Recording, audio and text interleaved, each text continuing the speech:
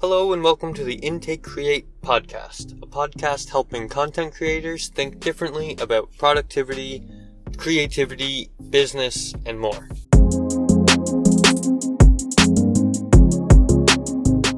I'm the host and creator of Intake Create, Anthony, and you can connect with me on Twitter at intake_Anthony to keep up with a ton more content creator tips, advice, and experiments.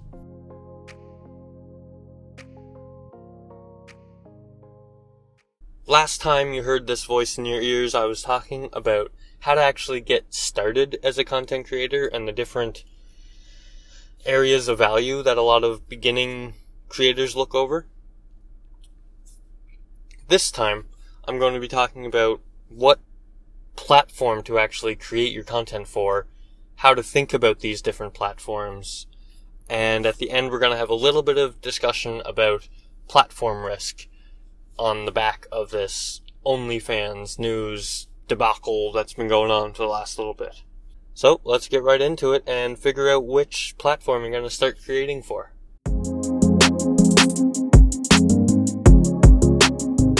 So first, I'm going to take a little bit of a high vantage point and take a top-down look at some of these different bigger social medias and different platforms and just talk about what content actually works on them well. So first, the one that I'm the most active on, Twitter. Twitter has been the first time that I'm really getting some traction on one of these platforms, and it just seems like a natural fit that I kind of overlooked for a long time. For a long time, I thought in order to get ahead on Twitter or get any traction on Twitter, you had to be either hilarious or hateful or completely original. The very opposite is true. Getting ahead on Twitter is more about providing value to people, connecting with people one-on-one, writing efficiently. It's really just a copywriter's dream, is to learn how to write a snappy tweet. The thing with Twitter, before I joined Twitter, I was just writing. I was just a writer. I was writing blog posts, and I was trying Instagram. I was trying really hard to get anywheres on Instagram. And it wasn't working. I felt like there was no traction. I never felt the initiative or the motivation to actually really dig in on Instagram. It just sort of seemed hopeless. But Twitter, as soon as I jumped over to Twitter, I realized that it was a perfect match for the way that I actually write. So if you write in bits, if you have a lot of fragments that come out of your writing, if you want to learn more about things and share what you learn, if you want to build something and build it in public, that's a huge thing on Twitter. Twitter is a really, really powerful platform to create on if you learn the Twitter style. Now that goes for every one of these platforms we talk about, but Twitter has a very specific style that it tends to like in its writing.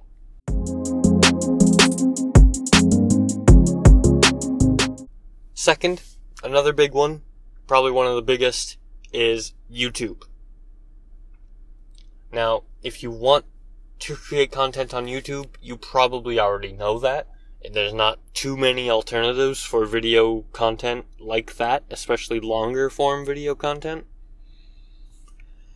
Now, YouTube is, out of all these platforms, YouTube is probably the most work. It can surprise a lot of people how long it actually takes to generate some traction on YouTube. Any famous YouTuber that you follow or like or listen to or watch, it took them quite a long time to actually get anywheres.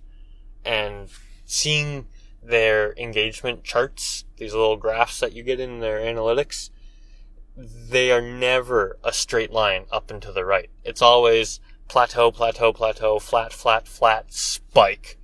And just all of a sudden they spike, and hopefully they can catch that spike and ride it a little bit.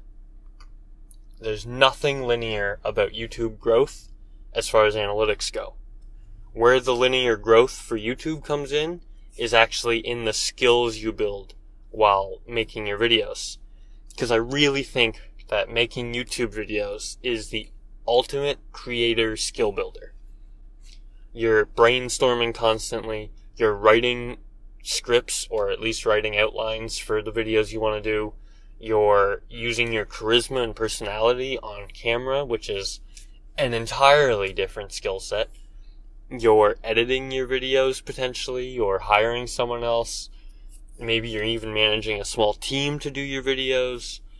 Whatever it is, every aspect of YouTube is an incredible value to just your skill building and your creative muscles.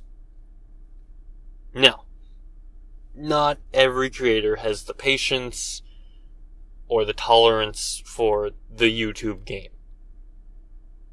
If you want to get started on YouTube, I absolutely think you should, but it takes quite a bit of patience and a very strong mental framework to perform well.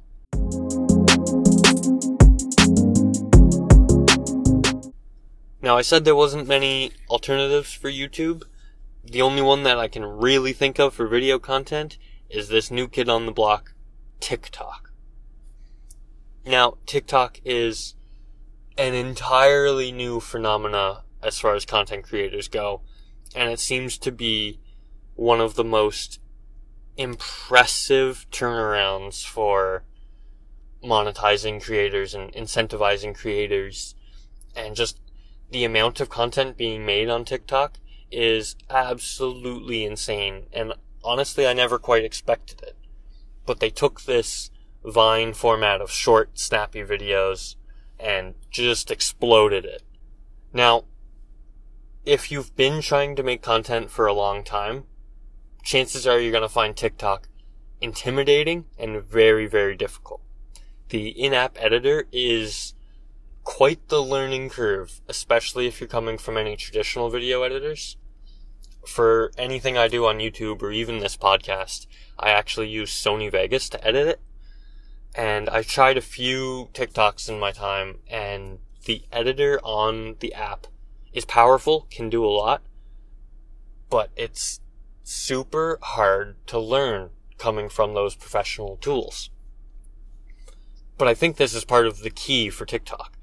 It actually benefits people who aren't, quote, content creators. And it benefits people who are just people. You know, these story time videos, it's a selfie format, which most content creators feel like they're above. It's trends that come in and out of fashion, come in and out of style. It's humor. It's different kinds of humor. It's visual comedy. It's comedic timing. It's telling a story in a minute without getting lost in your points. It's really, really intense creative work. And that's all before we get to the algorithm. The discovery algorithm on TikTok is unlike any other platform. No platform gives a brand new creator the chance to be seen as much as TikTok does. My wife actually messes around with TikTok more than I do. She posts the odd TikTok of some of our cats or some of the kids, and it's remarkable how one video can get posted and literally go nowheres. Zero sitting there. That's familiar to me coming from trying YouTube for so long. But then a second one, just for no reason within an hour, it can have 700 views. Just cause. And now it's hard to know whether or not any of these numbers are inflated, but something tells me that they're at least close.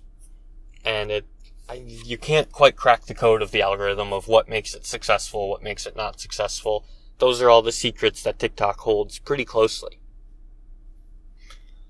But you can't deny the absolute power of that For You page. When you open up the app, you're not looking at people you know. You're not looking at people you follow. you're looking at what the app thinks you would enjoy outside of who you follow, most part. So TikTok, incredible for brand new creators, difficult for old creators. The trends move so fast that it can be hard to keep up, but if you're really locked in on it, it can go well. I typically stay away from TikTok because if I open the app, I know I'm going to watch TikToks for about an hour, and it just brings my productivity down to the floor. So really, I just don't open the app all that much. But the creation is very interesting to me, and I do want to lean into it at some point.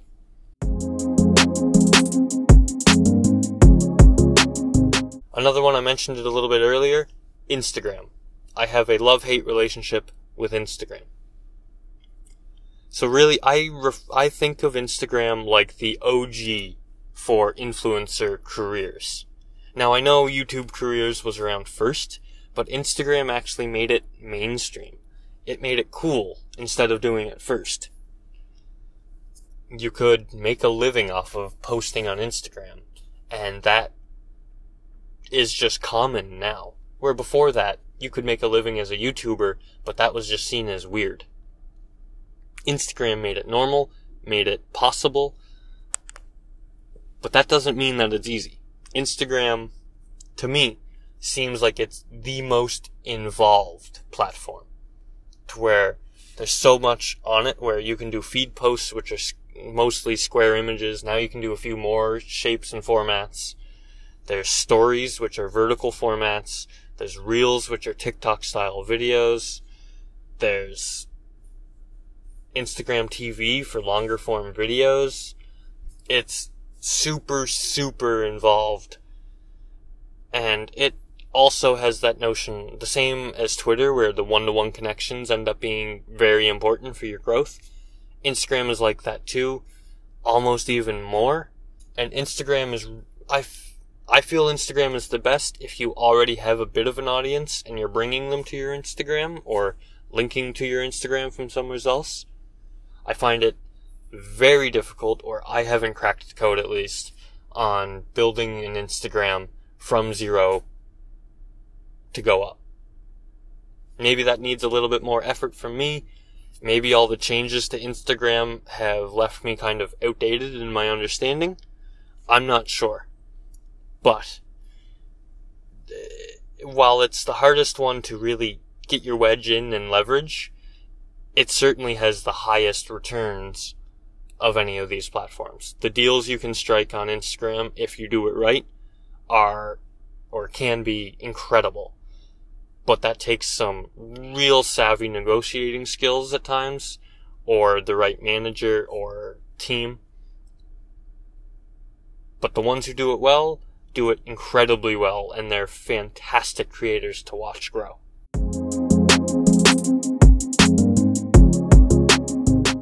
So let's talk about some others. I'm not going to go deep into these, but there's Medium for writers, Quora for writers, Snapchat is really still pushing. I don't quite know much about content creation for Snapchat, but it seems like they're always pushing a little bit. And OnlyFans, that we're going to talk about in a minute. There's Anchor, which is what I use to make this podcast. If all you want to do is make a podcast, Anchor is an option. There's no discoverability or algorithm getting it out there to people, so you'll have to use another platform. But these things are all possible to make money on. So which one is right for you and your content? I learned this lesson the hard way, but it doesn't actually matter which one you choose. The trick is to pick one of them and really play its game. So right now, I've picked Twitter, and I'm really playing the Twitter game. I'm working hard to generate Twitter content for Twitter instead of linking out of Twitter. The same thing can be done on YouTube. Lean in on YouTube and do that as your content. Really play the YouTube game for 6, 8, 9 months and put the effort in. Same thing for TikTok. Same thing for Instagram. Same thing on Medium. Just pick the one that seems like a natural fit to you and put the work in. It's a lot easier to build a following on one of them and then kind of transport some of them over. So I can build a bit of a following now on Twitter, and then down the road, if I want to lean in a little bit more on Instagram, it's not impossible to share an Instagram link on Twitter and carry some of those involved or extra engaged followers over and follow me on Instagram. So you can build one up over time and kind of move your audience where you need them. That's a lot easier than trying to build Twitter, Instagram, Facebook, TikTok all at the same time and kind of half-assing all of them. But there's a caveat to all of this. At the end of the day, you should be focused on extracting your audience out of whatever platform you choose. So by this I mean building an email list or building a platform of your own or anywheres where you get to own your audience and directly communicate with them. The obvious choice, and really the only one I can think of, is building an email list. That way, if you have a huge audience on Instagram and you don't build an email list, theoretically Instagram could change their algorithm, could change their discovery algorithm, and you don't get seen anymore. Nobody that follows you is seeing your content anymore. Maybe because you're not leaning into video content, you're still just doing images. Instagram's not going to show that as much. Then what? You've lost your engagement with the audience. But if you've built an email list, well, now you can directly communicate with your audience outside of algorithms.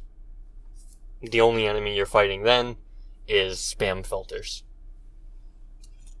So no matter what platform you choose, no matter where you're building your audience at first, your goal should be to extract them out of there, build a personal contact list or an email list, and communicate with them directly off of these platforms.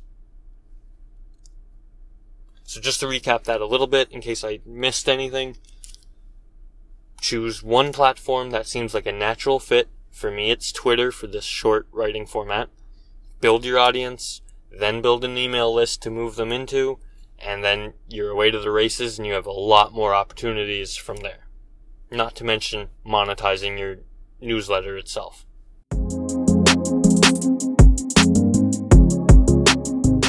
And now I want to discuss this OnlyFans situation. I don't have a lot of listeners who are OnlyFans creators, but I have a lot of listeners who would benefit from learning this lesson from OnlyFans. So let's give a little bit of background. OnlyFans, if you're unaware, has been sort of similar to Patreon, where you can pay a creator directly and support their content, get access to their private content. And this OnlyFans absolutely blew up with sex workers.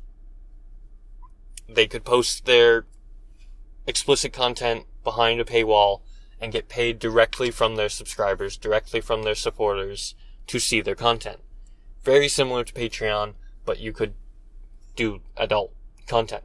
And these sex workers were responsible for all of the success of OnlyFans. Just point blank, all of OnlyFans' success came from the sex worker industry. And now, about a week ago, OnlyFans came out and announced that they were going to remove adult content from their platform. Now, this sent the internet into a complete meltdown. Suddenly, all of these creators were without a job, without income. A lot of the subscribers actually canceled their subscriptions ahead of the announcement. And the backlash on OnlyFans was astronomical. Now, it's not like they just all of a sudden made this decision to remove adult content. Their hands were forced, for sure. Where the banks that supported them, the credit card payment processors, pretty much or allegedly threatened to remove their service. And now, if a credit card provider removes their service from OnlyFans, that's the entire service gone. Shut down.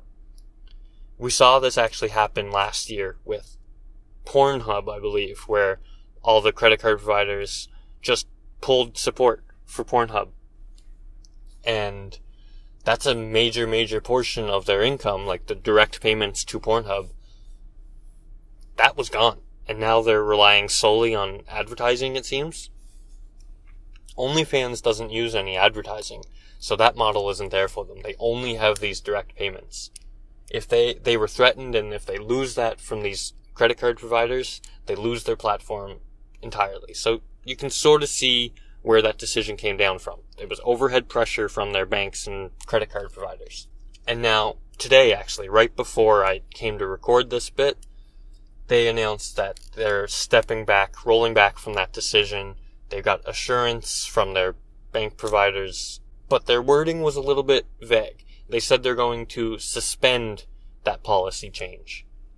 That is not canceling the policy change. That means it's probably still going to happen down the line, especially if the banks put on a little bit more pressure.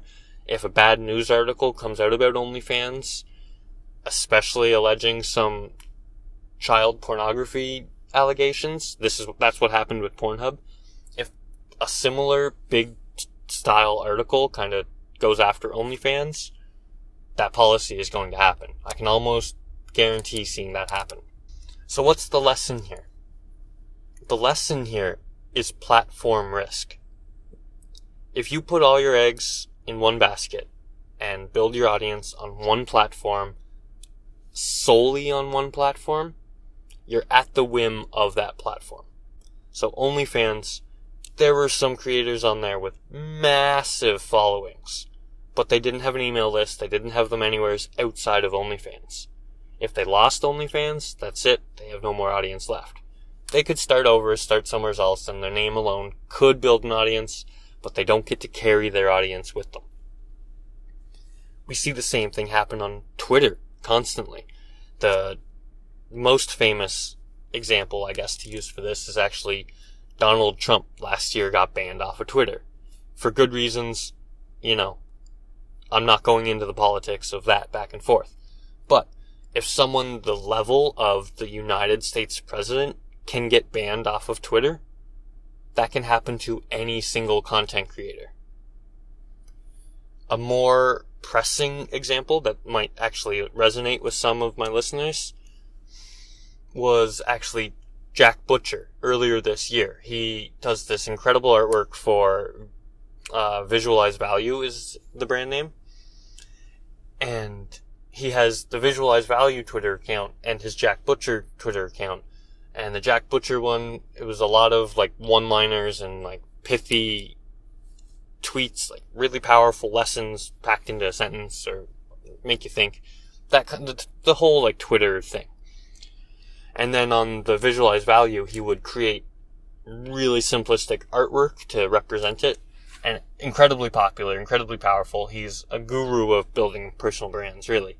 But his second accounts, got banned earlier this year due to creating duplicate content, I guess was the reason from Twitter.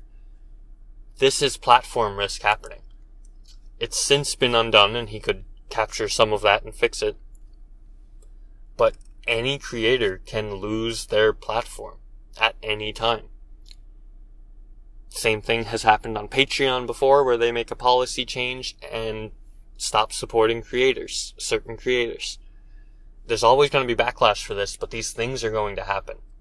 The lesson is own your audience and build your email list. Build your contact list so you can carry your audience to every project you do, to every platform you go to every idea you have or message you want to express. An email list is the only way to avoid your platform risk. I'll be very interested to watch what happens with OnlyFans going forwards, and I think a lot of content creators learned a pretty valuable lesson. But that's about all I've got for the show today. I hope that gave you some direction or at least something to chew on and think about. I'll be back in 2 weeks with another audio Intake Create podcast. In the meantime, you can go to intakecreate.com to read any articles I have there on content creation and productivity. And you can sign up to our newsletter, Creator's Notes, that I send out it'll come out the next Monday, in between episodes of the podcast. And it sort of rounds up some creator economy news, some productivity tips, some mental frameworks and models, and some success stories that I found from the Creatorverse, the creator economy, the creator bubble. And sign up for that. You can go to intakecreate.com and click on newsletter. Thank you for listening. Go create something and make an email list. Thank you.